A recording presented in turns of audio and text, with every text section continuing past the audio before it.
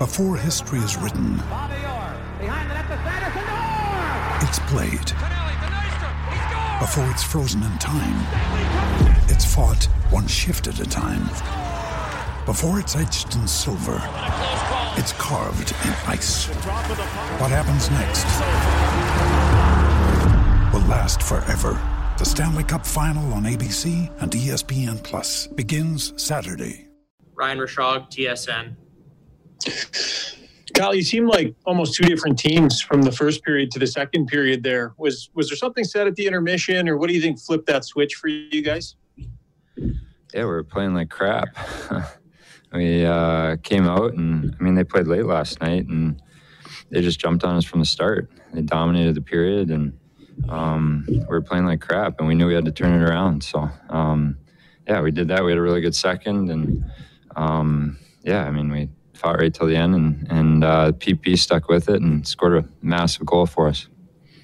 Obviously, you'd like to, hang on to the lead and win, but you find a way to come back in this game.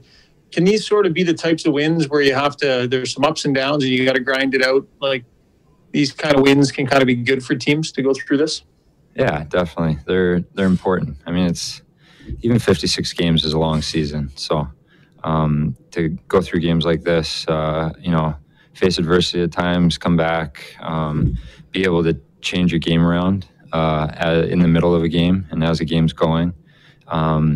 These are all the experiences you want to accumulate over the course of a season so that come playoff time, you're getting hot at the right time, and any challenge you're faced with, you're experienced and you've gone through it as a group together and you're ready for it.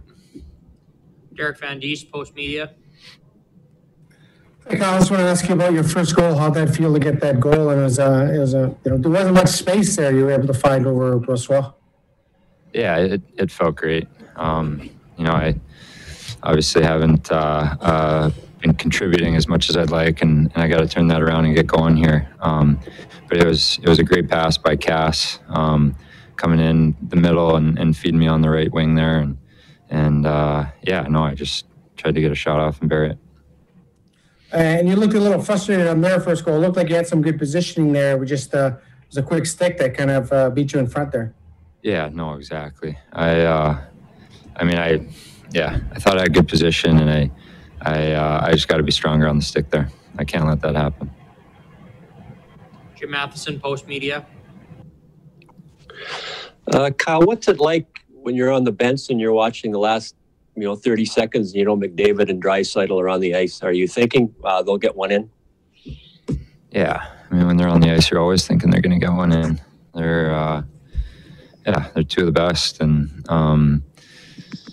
they create so much, and it's just a matter of time, right? Like, we've had a ton of power plays over, the 7 games we've played so far, and they've created a ton of chances that haven't necessarily gone in, and it's just a matter of time before they do, and with 0.7 seconds left was a good time for one tonight.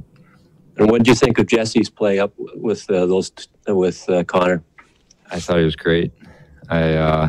He's so big and strong and fast, and he's really learning how to use that and create space but also play the game where he's weaving and dropping with Connor and Nuge, and he's going to be a great player, and it's great to see him playing well and keeping the confidence.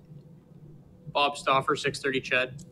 Hey, Kyle, just got off the air, but I know you're not a raw guy, but can you speak to maybe the two guys you finished the game with? First of all, you're the safest guy in the rink when you're on the ice with those two guys, but just the energy level they help bring, and if that's something that your line can bring when you're playing with those two guys, maybe when the team's going through a little bit of lull. Yeah, no, definitely. Like you said, they're two big, strong, powerful, intimidating guys who make plays and finish. And when you saw the pass that Cass made to me for my goal, and